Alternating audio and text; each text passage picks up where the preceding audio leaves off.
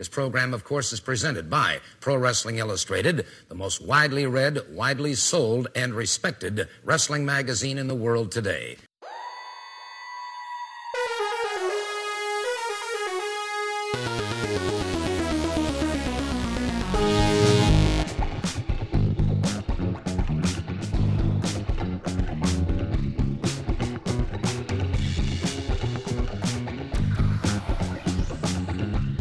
All right, this is the PWI Podcast. I'm your host, PWI senior writer Al Castle, joined as always by my co-host, Brian Solomon. What's going on, Brian? Happy to be here as always, Al. Thank you for having me. Good to be back with you. Plenty to talk about, a little quicker turnaround than usual, and that's good. And we've spent so much time the last few months talking about WWE, rightfully so, with it's the biggest time of the year with WrestleMania and then the Endeavor merger and all that.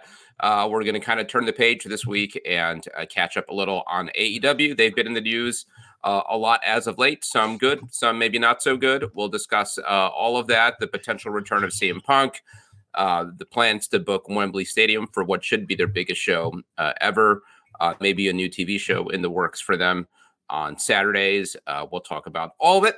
Also going to do a little bit of a check-in on Impact Wrestling. They're also coming off of a big weekend with their Rebellion show, crowning two new world champions. They had both a vacant men's world title and a women's world title, and they filled both of them, interestingly, with people who are married to each other. So we'll talk about that, and also a big debut and Impact and what he can mean for the company going forward. Speaking of Impact and the Women's World Championship, I've got in my hands the June issue of Pro Wrestling Illustrated, one of the cooler covers we've done in a long time. I think it's fair to say, and then it's getting a lot of love. I saw Mike Sempervive over at Wrestling Observer talking a bit about it, a throwback to the old UWF trophy cover from, it's got to be 40 years ago almost now, right? I think it was 87, early 87 maybe. Okay. Yeah. So we got the knockouts of the women's division to pose, reaching for what was Mickey's title, not anymore. A fun feature in here by Jason McVeigh, looking at the knockout scene, which he says is the strongest it's ever been. And a lot more in this issue. Again, speaking of Impact, your hot seat interview with the newsmaker this weekend, Nick Aldis. While we're on it, did you feel the news is he showed up on Rebellion and looks to be a major player now in their world title scene? Did he foreshadow any of that at all in your conversation with him? No, and in fact, when I did it, it was at the time that I actually did the interview. It might have been not long after the Royal Rumble, believe it or not, and the length of time of all these things and everything. Because I remember we were partly talking about how, a lot of people thought we were going to see you in the Rumble the other day, like that kind of thing, because there was that talk. So I honestly don't think at that time that he really knew where he was going to land yet. I think he was enjoying doing the indie thing, like kind of like doing something similar to what Cody did when he left WWE and kind of having some dream matches and working in places where he really wanted to work. He was wrestling for Bret Hart up in Calgary and things like that. But it's a very timely interview. I mean, Impact did come up just among the many options of where he could go, because I was trying when I did the interview to not just dwell on the Billy Corgan NWA stuff, because that had been the whole kind of like dialogue and discourse when he left. That's all anybody wanted to talk about for a while. He did the interview with Sam Roberts and everything, and I could tell that he didn't want to just make it all about that. So I tried to be forward looking and talk about all the different options, but I think at the time we did the interview, it wasn't really known, although it seems like a good place for him to wind up. I mean, look, I'm sure that anybody in the business would love to go to WWE, especially someone like Nick who's never been there before and all that. But partly we know that WWE has supposedly a hiring freeze going on now in the wake of the sale and everything. And I don't know if that played a part, just similarly with Jay White going to AEW and stuff like that. But I do think it's a great place for Nick to be. And I'm sure that coming in there, I mean, he hasn't been full-time in Impact in like 8 years or something crazy like that. And now he's a bigger deal than he was when he left. So I think he's in a really good position. And I'm sure that his returning, one of the conditions of that, similar to what happened with Cody, is that, he be treated like a major star, which is what he is. So I think it's a good move. Yeah, I mean, I think it's sort of the perfect move. You talk about, two people or institutions that need each other, Impact and Nick Aldis, they just fit perfectly. I remember some of the buzz about whether Nick Aldis would show up in the Royal Rumble. To me, it was kind of wishful thinking. I think the reality is if he did, it wouldn't have meant a whole lot. A lot of people watching, certainly the building, wouldn't have known who he was. Impact is kind of the perfect fit for him and the perfect fit for Impact because he does have this following. He does have this credibility and respect that he built over his time in the NWA. The reality is that only carries over so much to most other large organizations, whether you're talking in AEW, it might mean a little bit more because they've had this relationship with the NWA where they've featured their wrestlers and their titles. In WWE, it would have meant nothing, honestly. And Impact, it means everything because he's their guy. I mean, that was I thought he did a great job on commentary in that main event. And he did a really good job of putting over the Impact World title. And he said talk about this being his first world title and the prestige of that championship. So I think this is a relationship that sort of like fits like a glove. I think that, the AEW thing, I do think that he would have gotten over better there than, say, WWE for the reason that you explain. I mean, that's one of the things that they do well, at least try to do, which is acknowledge these people that are stars that sometimes a lot of the fans may not know. They're good at that. I mean, they do it with the people coming in from Japan all the time. I mean, where you have to imagine a lot of American fans are going like, who is this guy? But they make you understand that this is somebody that's important that you should care about. So, I mean, I think they would have handled him better than WWE would, but Impact is, I think, for him right now, the better option than AEW. Yeah, I mean, I think would he have done better in AEW than WWE? Sure. AEW is very crowded. And guys like Nick Aldis with that kind of level of reputation and where he is at his career, the reality is he would have been crowded out of the very top of the main event scene. Could he earn his way into a spot there?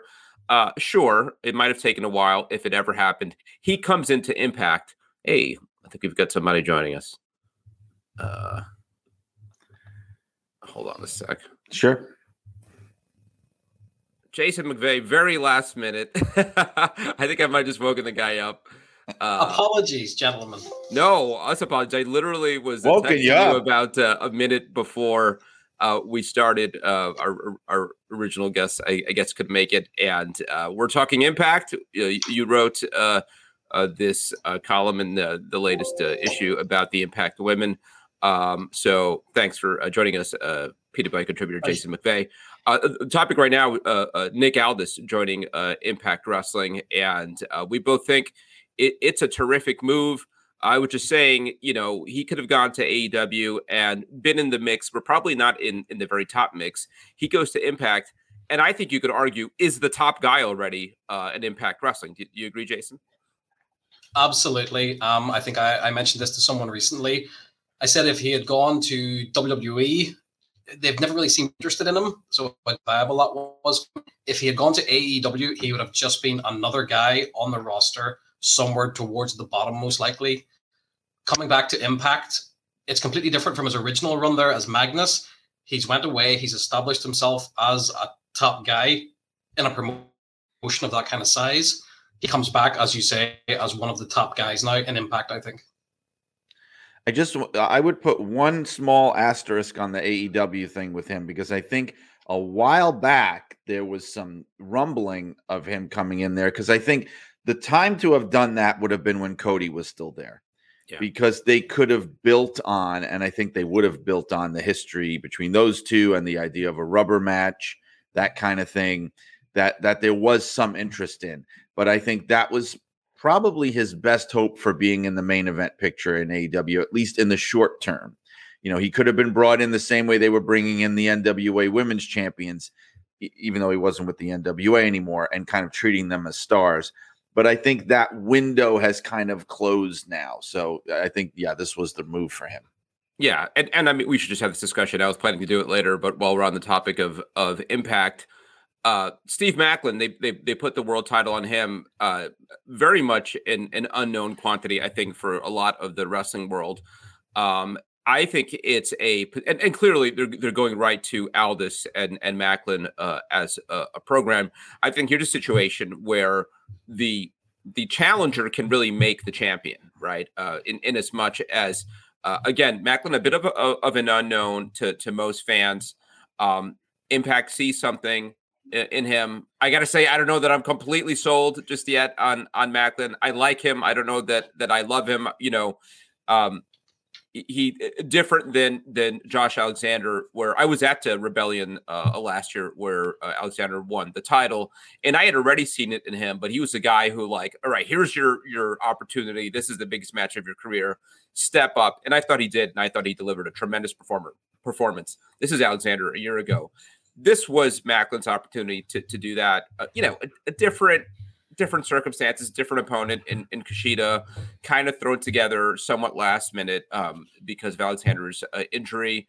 And it was fine. I think Maclin's fine. I think he's good. I like them investing in kind of a homegrown guy who they see something in. Again, I don't know that I'm totally sold on him. I think Aldis is sort of just what the doctor ordered in helping make Maclin. Under that scenario, though, Aldis would be chasing for a while. I mean, I don't think if you have Aldis go in and beat a Maclin in their first match, I don't know if that really helps Maclin kind of be cemented as a top guy. Jason, any thoughts on that? Oh, Jason's kind of frozen. Oh, yeah. He was standing still for so long, I couldn't tell. I guess he is frozen. Either that or he's like petrified or something. Well, why don't you take that, Brian? Any thoughts on Maclin and Steve Maclin and what he brings to the table? Sorry, guys, I'm not sure. That's all right. You're moving around a little bit, yeah. Well, I agree that he's a little bit of an unproven commodity, but I feel like they needed that right now. That it was the time to kind of try something and call an audible. And I also think they're probably going to be relying on Aldis to sort of elevate the situation, and it's probably a matter of getting the belt to him anyway. I'm kind of wondering if they already knew he was coming in when they were kind of planning all this. So, I mean, I think that's part of it too. I don't know if Maclin is if we're really looking at a long-term champion here. Yeah, Jason, I think we've got you now. Any thoughts on Steve Maclin as the new top guy, world champion in Impact? Yeah, I think, as someone who's personally does watch Impact every week, I know not everyone does, but there has been a slow and steady build with Maclin to this point. So you could kind of see this coming. And I really do believe, even if Josh Alexander hadn't got injured, we probably would have saw Steve Maclin still winning the title. The difference is, I think fans have accepted him as a challenger. Now it will be, do they accept him as the champion going forward? And I think Nick Aldis will play a big part in actually establishing Maclin as the champion. So yeah, we will see. So I think it's great that you seem to be more of a fan than Brian and I are in terms of being a weekly watcher of Impact. I admit I'm not watching as closely as I used to. So what does Maclin bring to the table? He has that intensity. He has that kind of bully mentality, that kind of an old school heel character. Following on from Josh Alexander is a tough ask because he was an excellent champion, in my opinion. It will be just, how does Maclin establish himself as a dominant heel champion? It could be a case, as maybe Brian touched on there, that Aldis could just take the title from him pretty quickly. But just having seen the build that Impact have put into Maclin, I wouldn't be surprised if they do run with him for a while and maybe feed him like the likes of Aldis to kind of build him up there. But I think there's a lot of work that still needs to go into it. Yeah. I mean, I think it sets up a pretty strong Bound for Glory main event, in as much as that's still like their big show of the year. And I think that's a reasonable length chase between now and October. You could do a match between the two of them ahead of that, even maybe at a Slammiversary. But Aldis comes up short, and you drag it out, and I think that's a money match for in as much as Impact can have a money match these days. But sort of big picture of Impact, again, these pay-per-views are sometimes kind of like the check-in for some somewhat casual fans like myself. And generally, I liked what I saw, right? I mean, I thought like production value was pretty spot on. The other big move, obviously, was putting the women's title. I mean, just crazy circumstances that two of their titles end up vacated and then won by a married couple, Deonna Purrazzo winning a championship.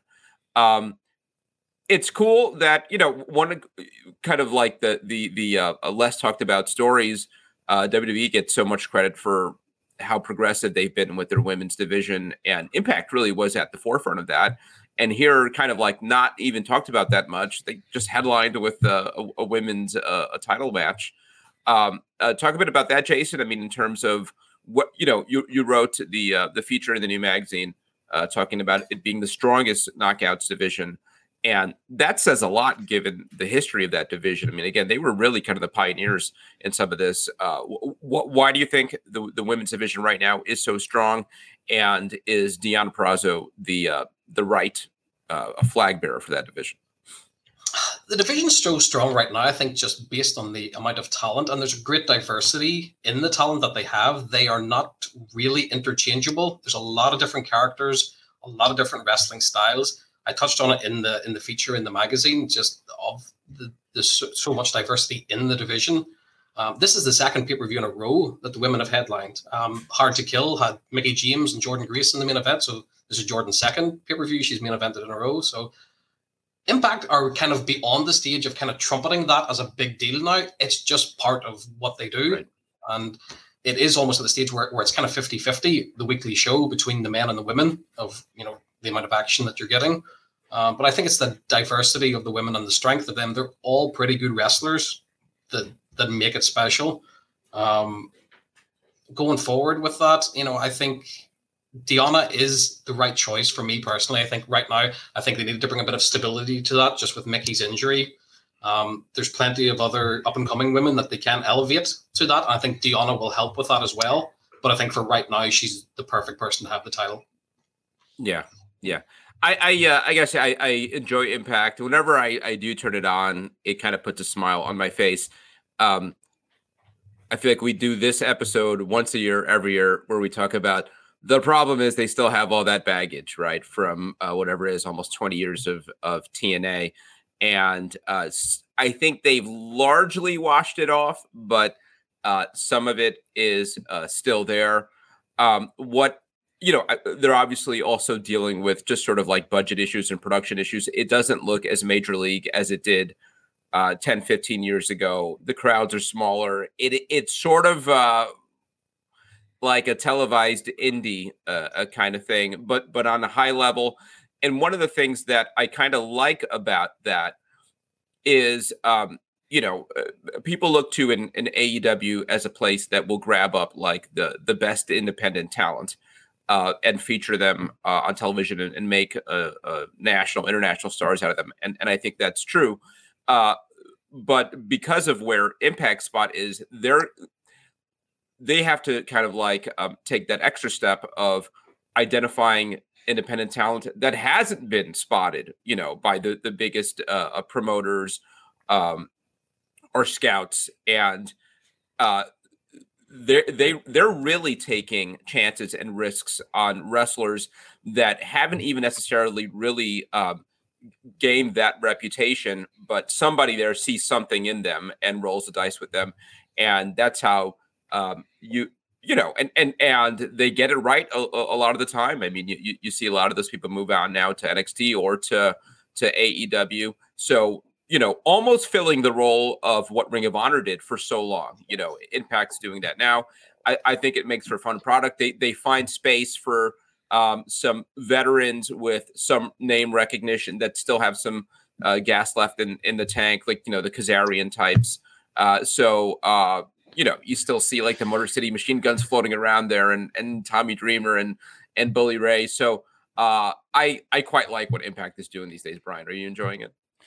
I do, and like you're saying, I mean, they've pivoted for sure. I mean, it's not the same company that it was. And the thing that I noticed though, and because I don't think I followed as close as Jason, but I do follow it because of wrestling news, and I report on the weekly shows and things like that. So I have an idea of what's happening in the fan base. The impression that I get is that their audience right now is, I mean, it's a smaller audience. I think their issue is that they need to, it would be great if they could bring in new fans that were new to the product, because I think that would really help them to, complete this rebrand and really be something different. Whereas I get the sense that the large majority of their fan base are people that have been watching a very long time. Yeah. And so they all remember all that stuff that Impact doesn't want them to remember so much anymore. I think it would be great if there was that influx of fans who were like, wow, this is pretty cool. What is this? That kind of thing. That should really be a focus for them.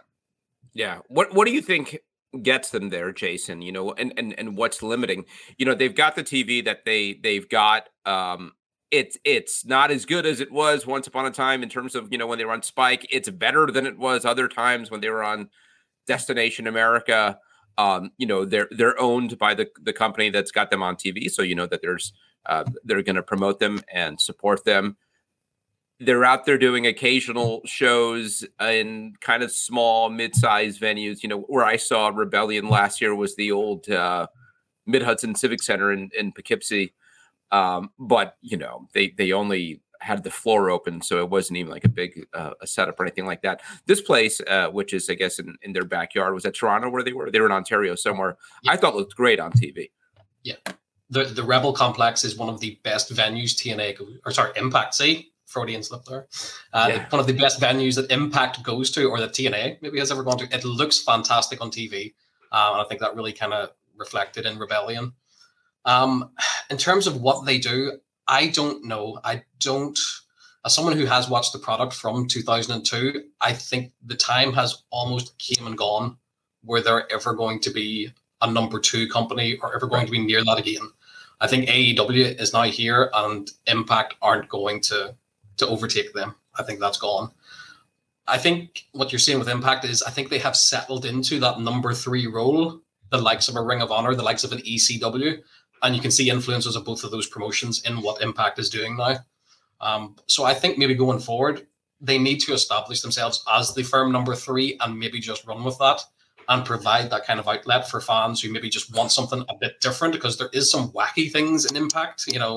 People get stabbed, people get bumped off and murdered. And, if you're into that, great, Impact's for you. And I think, as exactly what Brian said, most of the viewers of Impact are people like myself who have watched for years. I would be really curious to see what new fans who are new to the product actually think of the current product, because I dare say it is good, and you will see things that you're not getting in WWE or AEW. And I think if they can attract those fans to that, they might get somewhere. Right, because, fan turnover in wrestling is a real thing. So you can't lose track of the fact that now it's been a number of years. So if you're a young wrestling fan, let's say you're like a guy in your 20s or whatever, like, you don't even remember when TNA started, you know what I mean? Like, we're at that point now. So you do have that opportunity for fans who don't have the connotations maybe that a lot of older fans have, simply because they're so young. Like, if you're a fan that started, I mean, they say that a lot of the fans cycle like in 7-year cycles. So let's say that you're a fan that started watching in 2016, right? I mean, that didn't know anything about wrestling before that. That's a great opportunity for a company like Impact. You could just walk right in, and that's the kind of thing that I'm thinking of now, just because, it's been a long time since those days. Like, and I think that's a good thing for them. Yeah.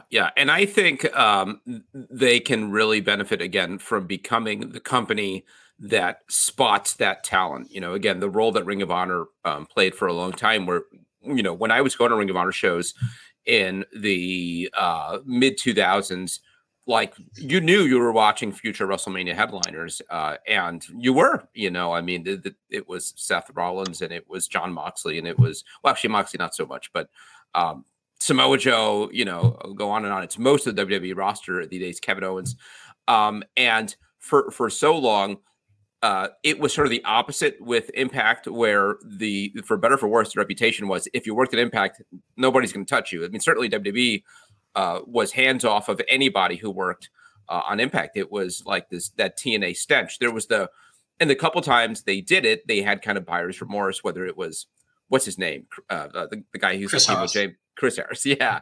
And a couple others, Monty Brown. They got R-Truth. Yeah, but they had R-Truth before TNA had R-Truth. But not only, I got to say one thing about R-Truth, though. Lest we forget, because I remember when he came in. That was a big deal when he came in, because TNA, I know now he's a comedy wrestler, fine.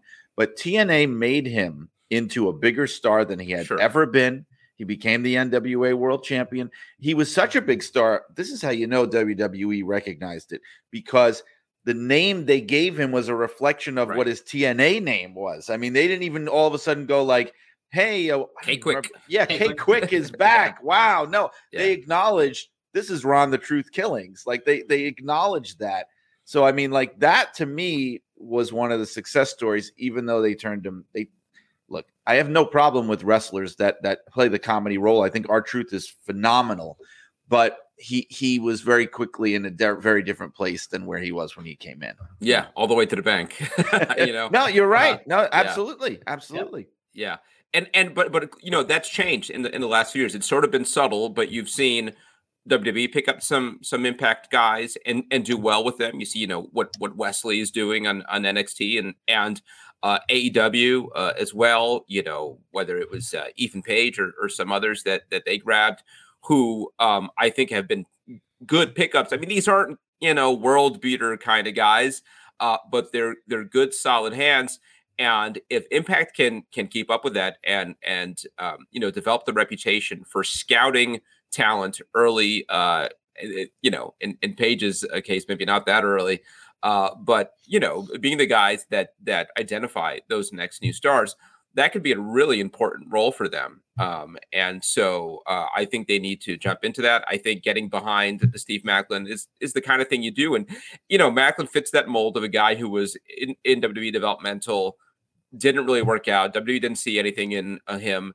And rather than take the guy and kind of like, oh, he was on WWE, let's put him on television and keep the same gimmick and cash in, they stripped it down and repackaged him and came up with something that really works. And now, if he so chooses, I imagine Maclin will be a much more important commodity whenever his contract comes up. And that's exactly how this is supposed to work. So good for them. I think Scott D'Amore is a real smart guy.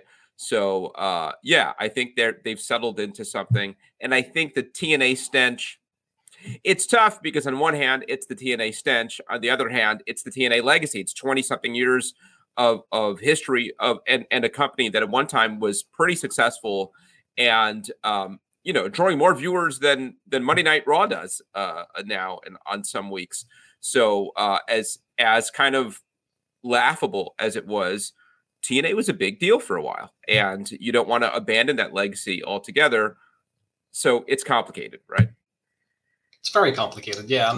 Almost with them themselves, whenever they're kind of referring to their history as TNA or bringing up things from the past, they kind of do it in almost like a backhanded kind of compliment way, where we are maybe a little bit embarrassed by this, but it's still our history, and so here you go with it.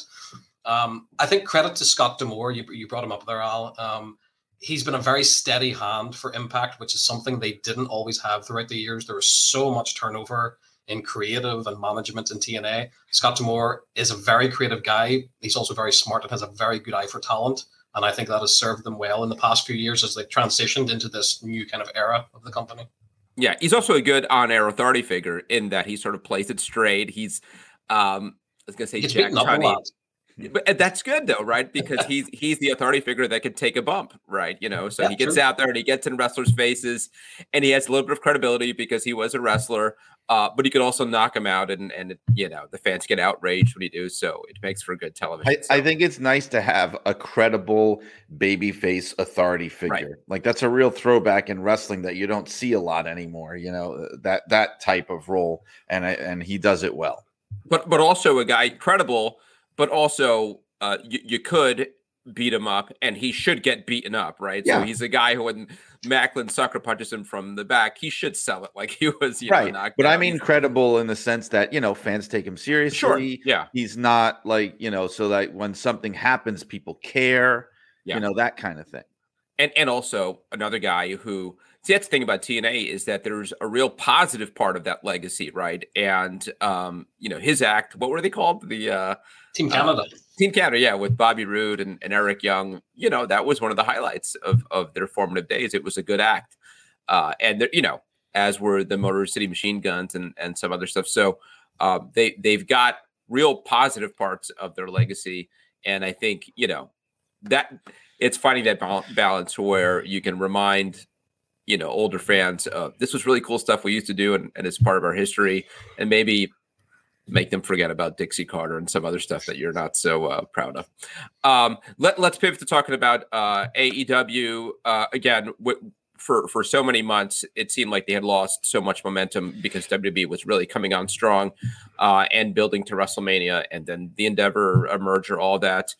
It feels like right after WrestleMania, they sort of seize on the opportunity of like, okay, WWE's kind of moving on. We have a little bit of an opening here. Let's make some news, and they've been doing it. The Dynamite after WrestleMania, they announced they're coming to Wembley Stadium for what should be their biggest show ever, All In. And around the same time, whether it's intended or not, the rumors start swirling again about CM Punk's return. Let's start there.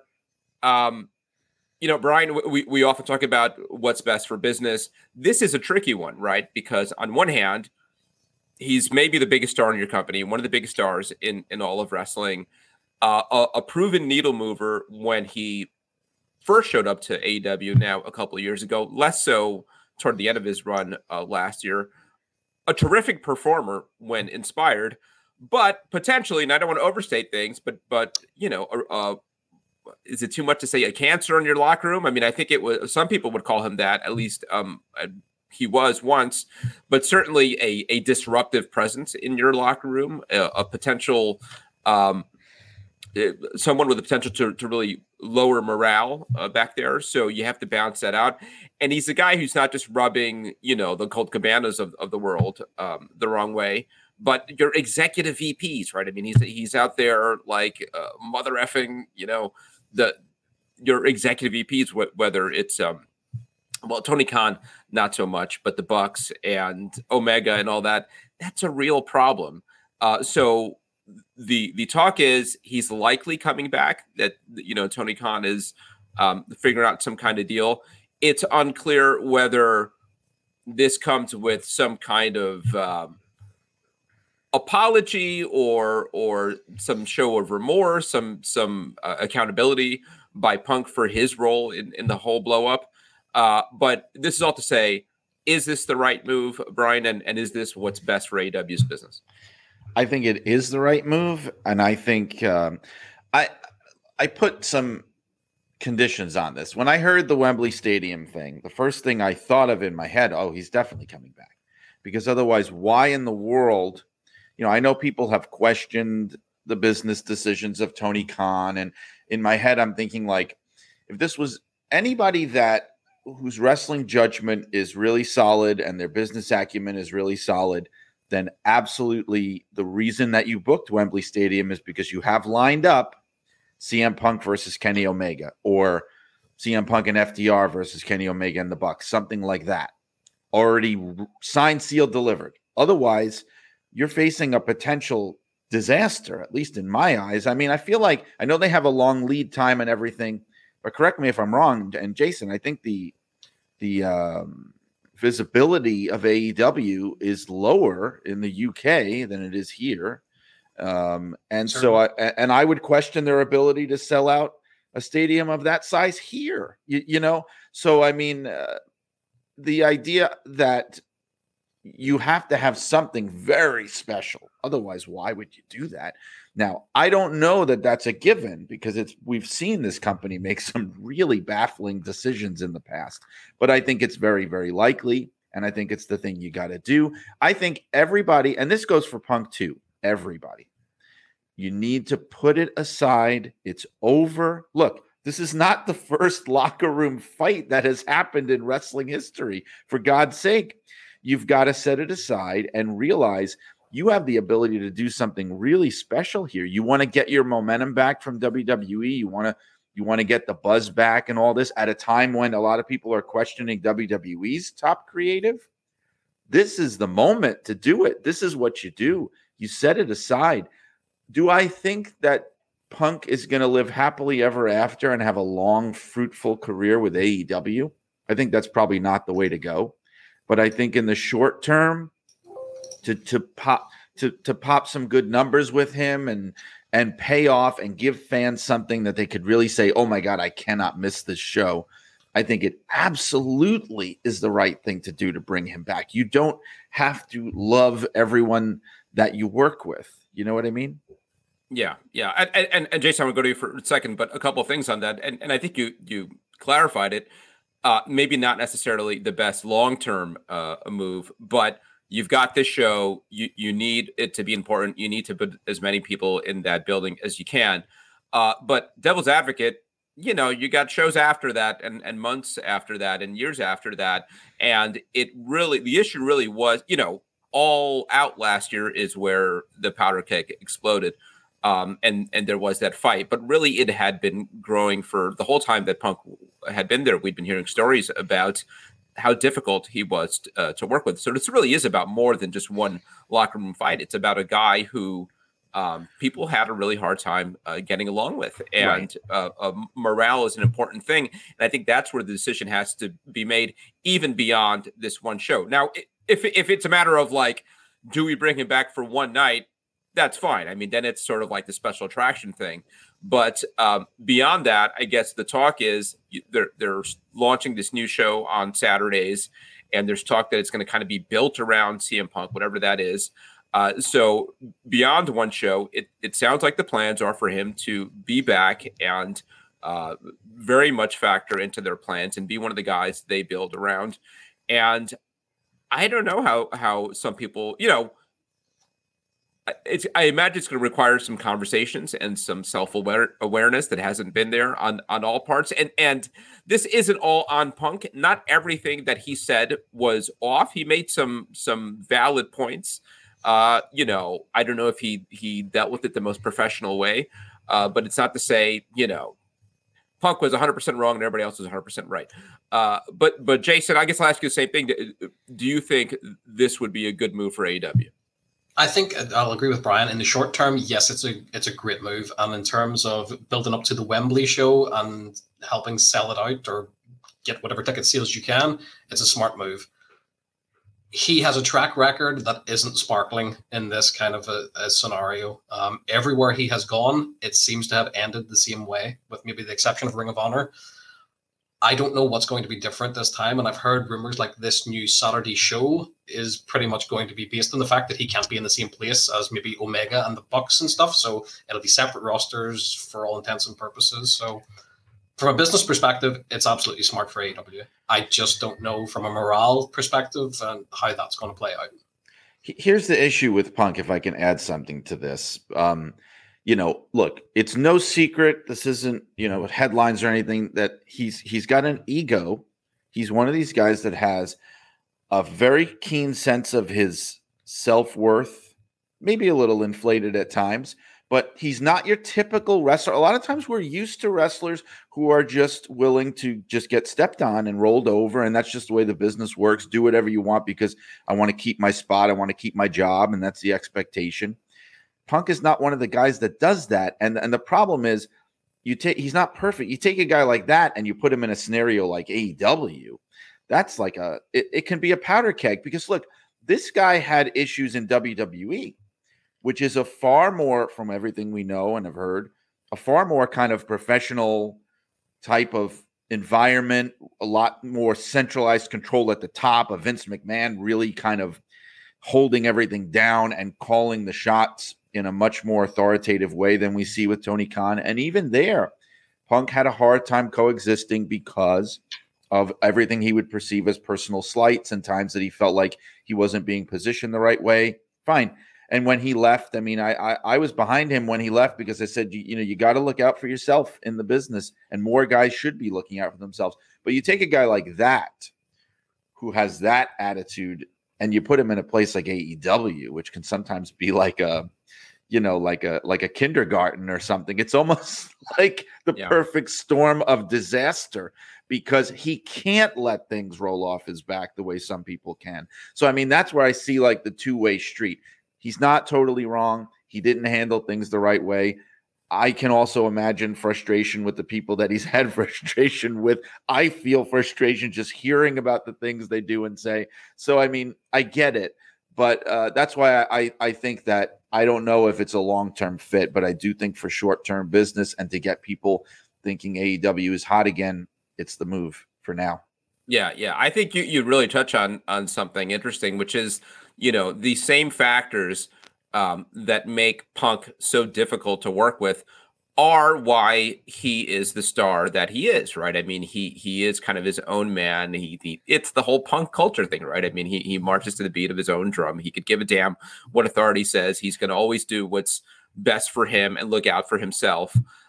And I think that's what's ingratiated him to fans over the years, and what makes it so difficult for him to exist in a culture like AEW, where it is very kumbaya. We're all in this together. It's younger, and he's probably rolling his eyes a lot, in that locker room, just about how people talk and get along. And this just came to my mind, but I was in a GameStop the other day looking for something for one of my kids, and they've got these Street Fighter branded AEW toys, right? And there's like an old wrestling buddy that is Kenny Omega, but it's Kenny Omega as a certain Street Fighter character. I don't know Street Fighter real well, and they have a bunch of figures too.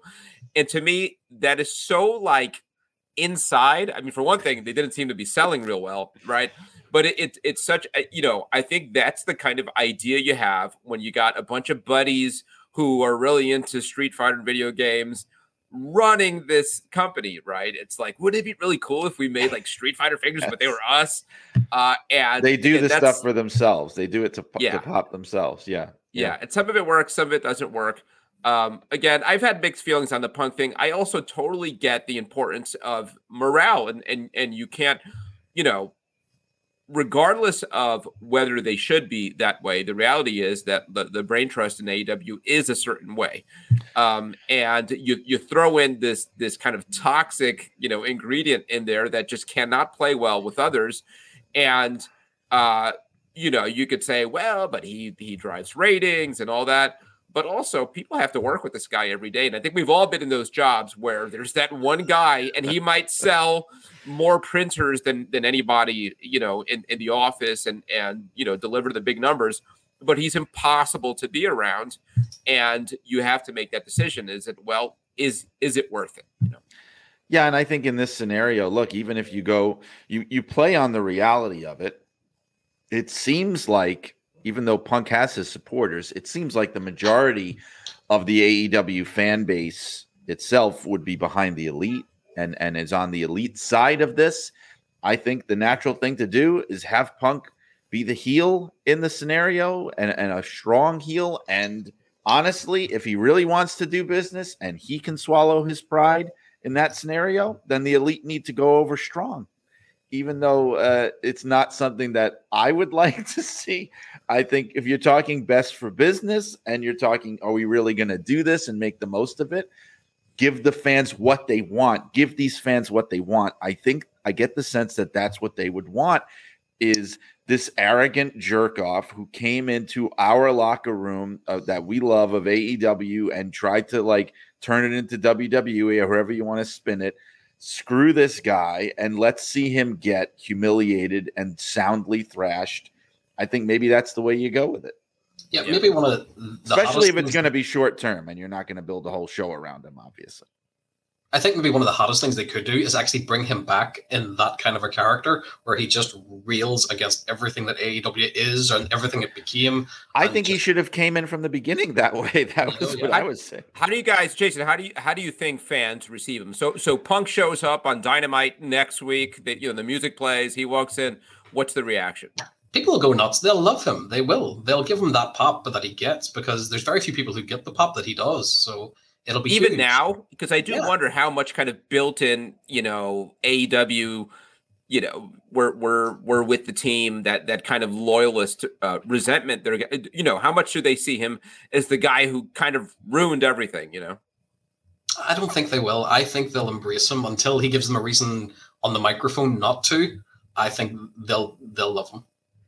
Yeah, and the other question, Jason.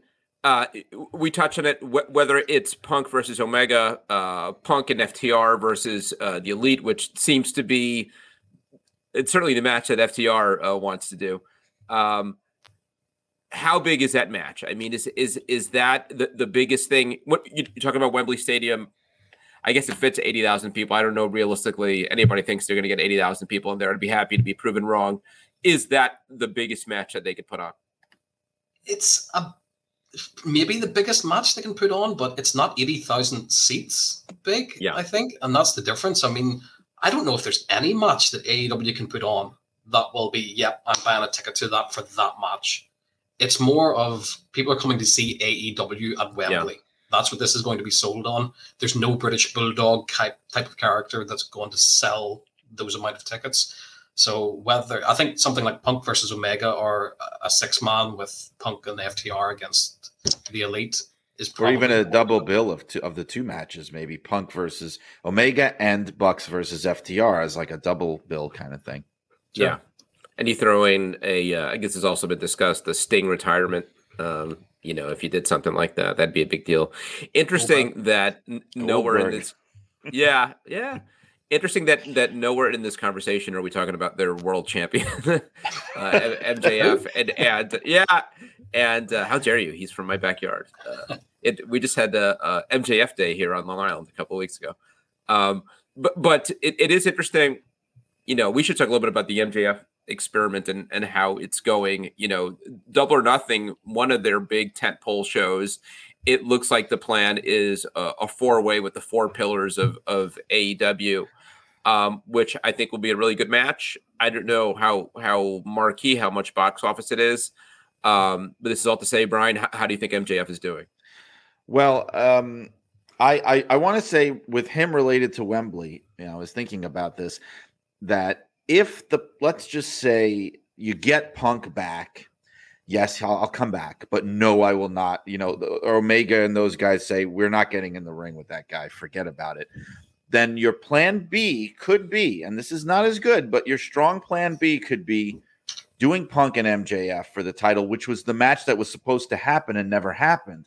I know it happened, but I mean, that was supposed to be the passing of the torch kind of thing that didn't quite happen for MJF. It wound up being Moxley instead. So, I mean, they could do something with that potentially. I think MJF is a great, strong talent. I think he is stuck in a situation where he's being limited by creative, and I think that's the problem. And it really stands out. Like the opening of the show of Dynamite this week is a great example because, I mean, that until he showed up, that was terrible. I mean, I don't think there's anybody where they had Darby Allin, Jungle Boy, Sammy Guevara again having this debate over, I paid my dues, I came here, I lived in my car, I did this, you had everything handed to you on a silver platter, and none of these guys really seeming to have the confidence on the mic, especially Jungle Boy. And then MJF walks in and immediately the segment is entertaining. He immediately just lifts it up. You can actually hear what he's saying. It just, he comes across as more of a star, more ready, because that segment was rough. It was brutal. I feel like if I had never watched wrestling before and I started the show and that's how the show started, I would feel like I never wanted to watch it again. So, I mean, he's got enormous potential.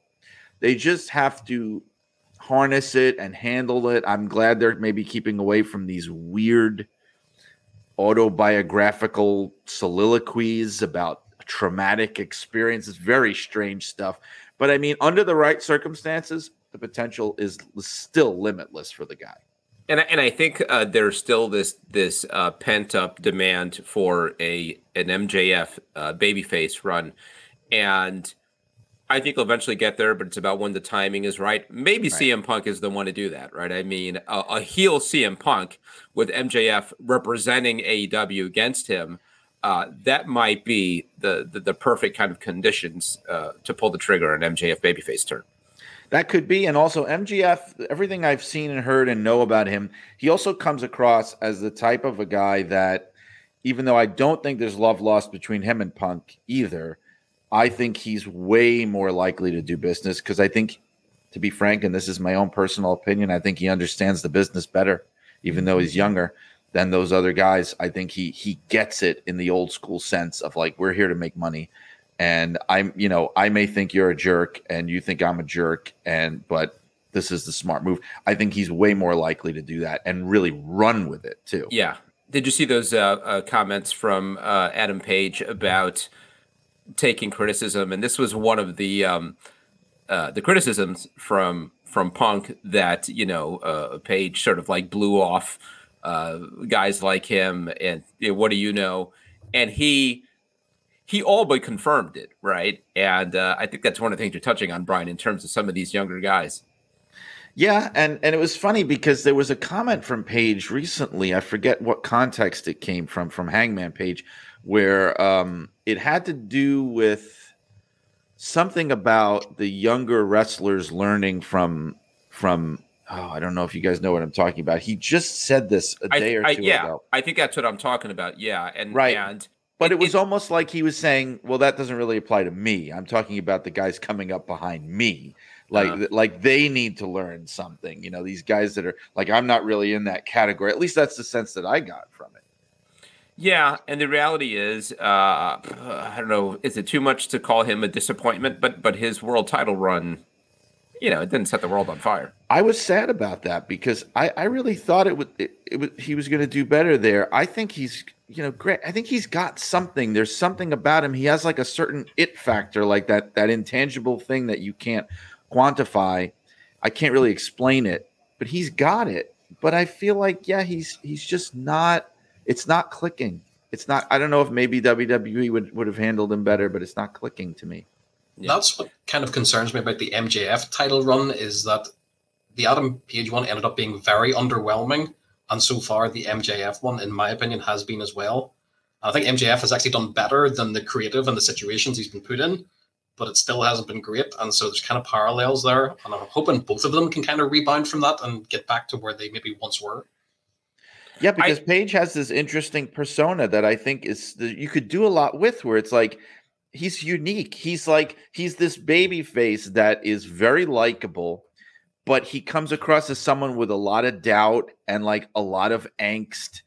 But it doesn't make him weak. He like pulls it off in a way that he's a very relatable character. He's like a hero who doubts himself, but in the end, the audience knows that he could do it. They believe in him more than he believes in himself. I think it's like it's an interesting thing that you don't see that type a lot in wrestling. Yeah, I think one of the other factors here is that, when you talk about MJF and Hangman Page and the fact that both of those title runs, again, weren't all that exciting. I think MJF is doing fine and has had some really good matches, but I think some of it is a reflection, and you compare and contrast that against Chris Jericho's title run and Moxley's title runs and even Punk, and how much more attention those got. Some of that speaks to WWE, right? And the value of having been a star in WWE. They did this event out here on Long Island a few weeks ago with MJF, where he was getting, before they did it on TV, he was getting a key to the town of Oyster Bay, where he's from. And they invited some media. And I went over there and expecting MJF, big TV star, on Long Island, is going to be available for autographs, whatever, expecting to pull into Oyster Bay Town Hall and not be able to find anywhere to park because it's going to be so crowded. There were 25 fans there, something like that, it's fine, respectable. They couldn't even fill this small auditorium in Oyster Bay Town Hall.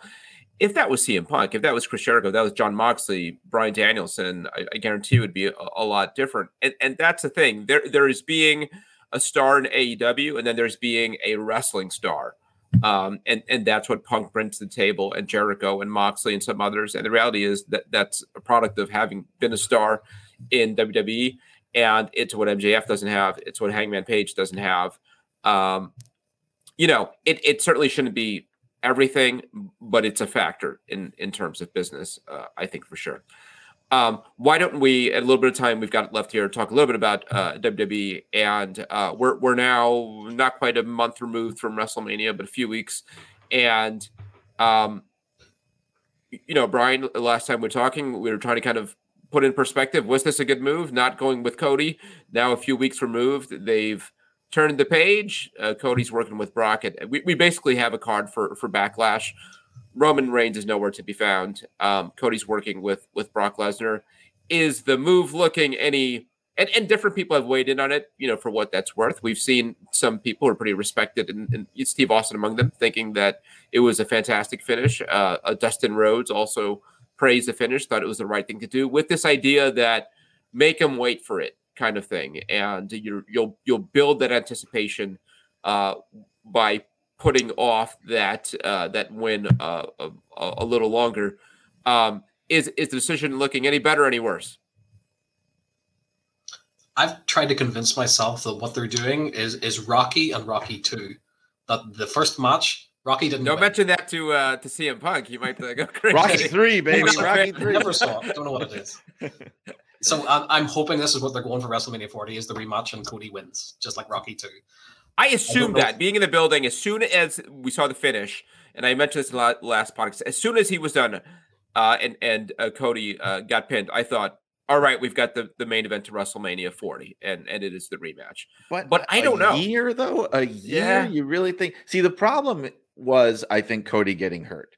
As I think I said this last time, I think that the plan may have always been he loses the first one, wins the second one, but I think it was supposed to be SummerSlam, WrestleMania, because if you're going to do Rocky 2, the place to do Rocky 2 is WrestleMania, not SummerSlam. It just seems so backwards to me. So the more I now, with hindsight, look at it, I think this was the plan, but I think they should have shifted gears. They should have said, okay, we're going to change this now to make this something more satisfying, because I have not changed my stance on this. It still feels wrong.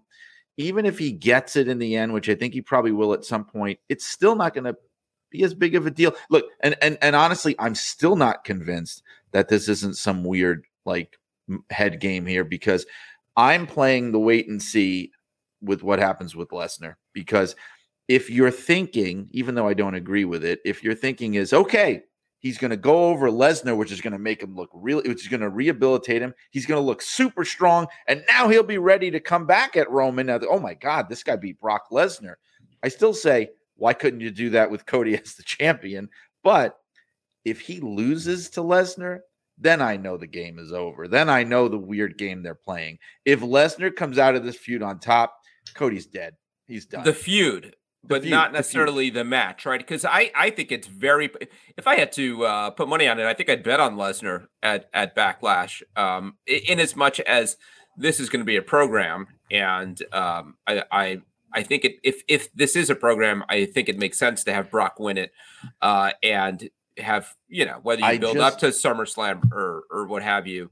I just think, but there's 11 months to kill still. I know, but I think Cody is on a precipice where it's like he is, like we saw in AEW, even though it's a very different fan base. He's the kind of a baby face that fans can turn on very easily. If he's not positioned the right way, he can turn into Kurt Angle or something, and that type of a character where it's like the corny, disingenuous, insufferable babyface wannabe. Like that could happen very easily. So I question the wisdom. He needs something really strong. And if they go, oh, now he's going to feud with Lesnar. And you know what?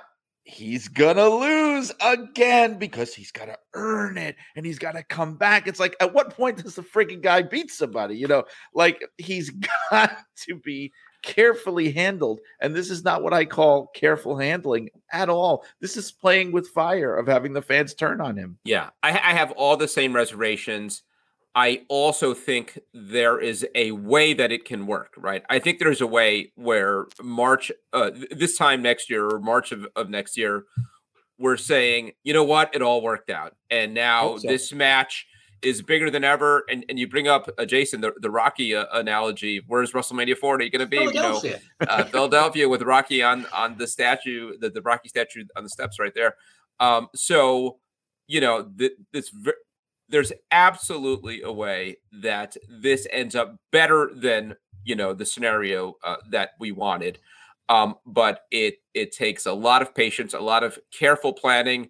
And not to just have a rerun of our last episode, what makes me nervous about all of it now is the return of Vince McMahon. If you put this in the hands of Paul Levesque, of Triple H, I'm confident that he could pull it off and Cody could pull it off. I don't know that Vince McMahon 3 months from now is like, forget it. We're changing plans and whatever. Bray Wyatt's the champion or something. Austin Theory. Yes. Yeah. So I think there's a way they get there. Let's talk about Roman Reigns, who is our current world champion. Nowhere to be seen. Yeah, we heard that he might take some time off. To me, that's kind of like the more puzzling part is what do you do with this guy between now and next year's WrestleMania? I mean, you can throw new opponents, and I'm fine with them like filling some time, between major shows. They don't all have to be the biggest in the world.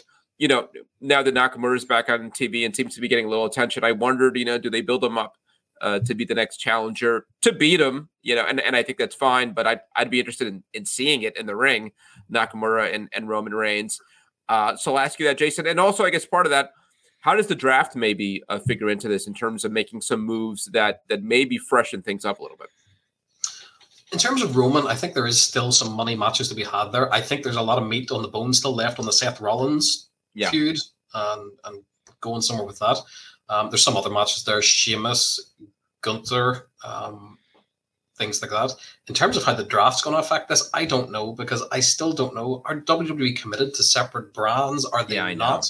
With the draft, yes, it seems like they are, but I actually said to Kevin, our editor, this week, I'm having trouble doing the WWE ratings because I don't know who works on what show anymore. They're back and forward. So what I would like to see from the draft is a clear division of the two rosters with Roman as the champion appearing on both shows. That's fine to build up whoever he's feuding with, but I'm hoping that we will get at least some fresh matchups out of the draft.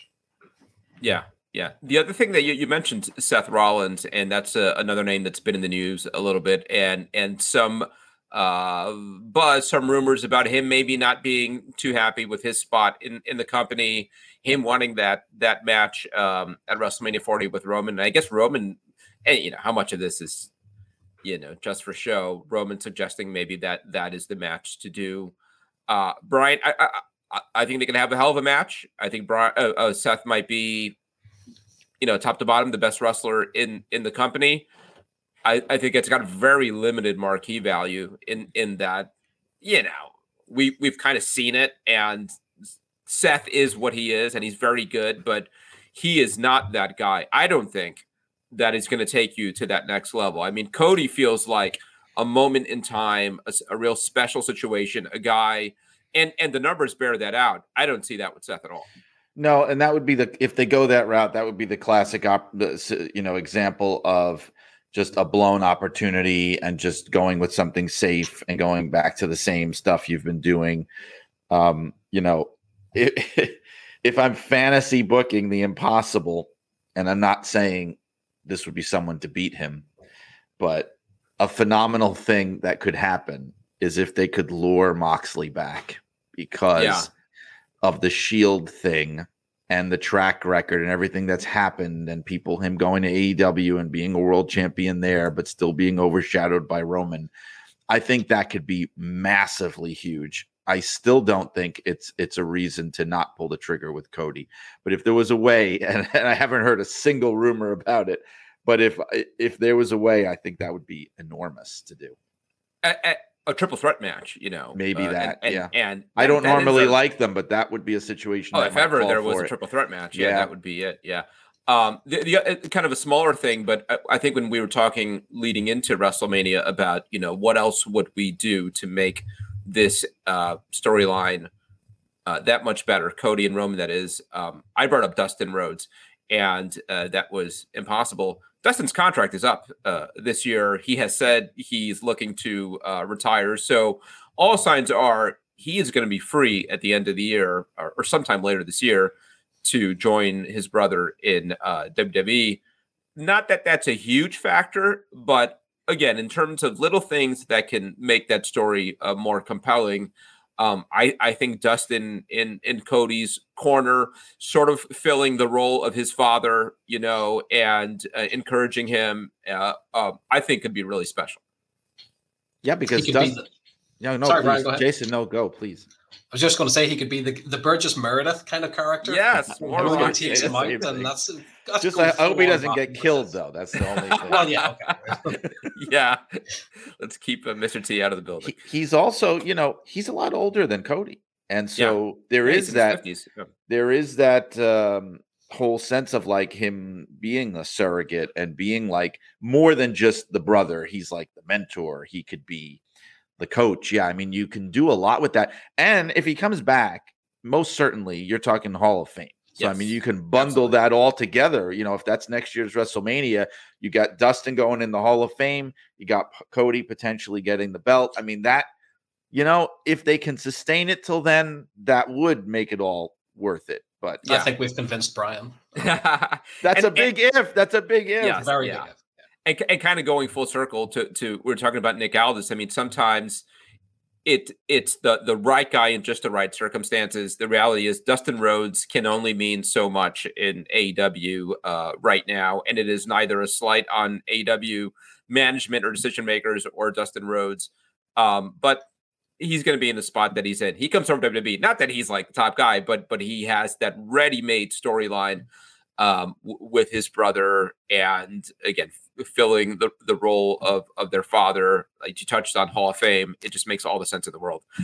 So hopefully, and I don't care if he wrestles or not. I mean, I think he could still go. The guy looks great. He looks, better at whatever he is now, 52, 53 years old, than he did literally 20 years ago. I mean, he's in fantastic shape. So I don't doubt that he could go. But yeah, we'll see.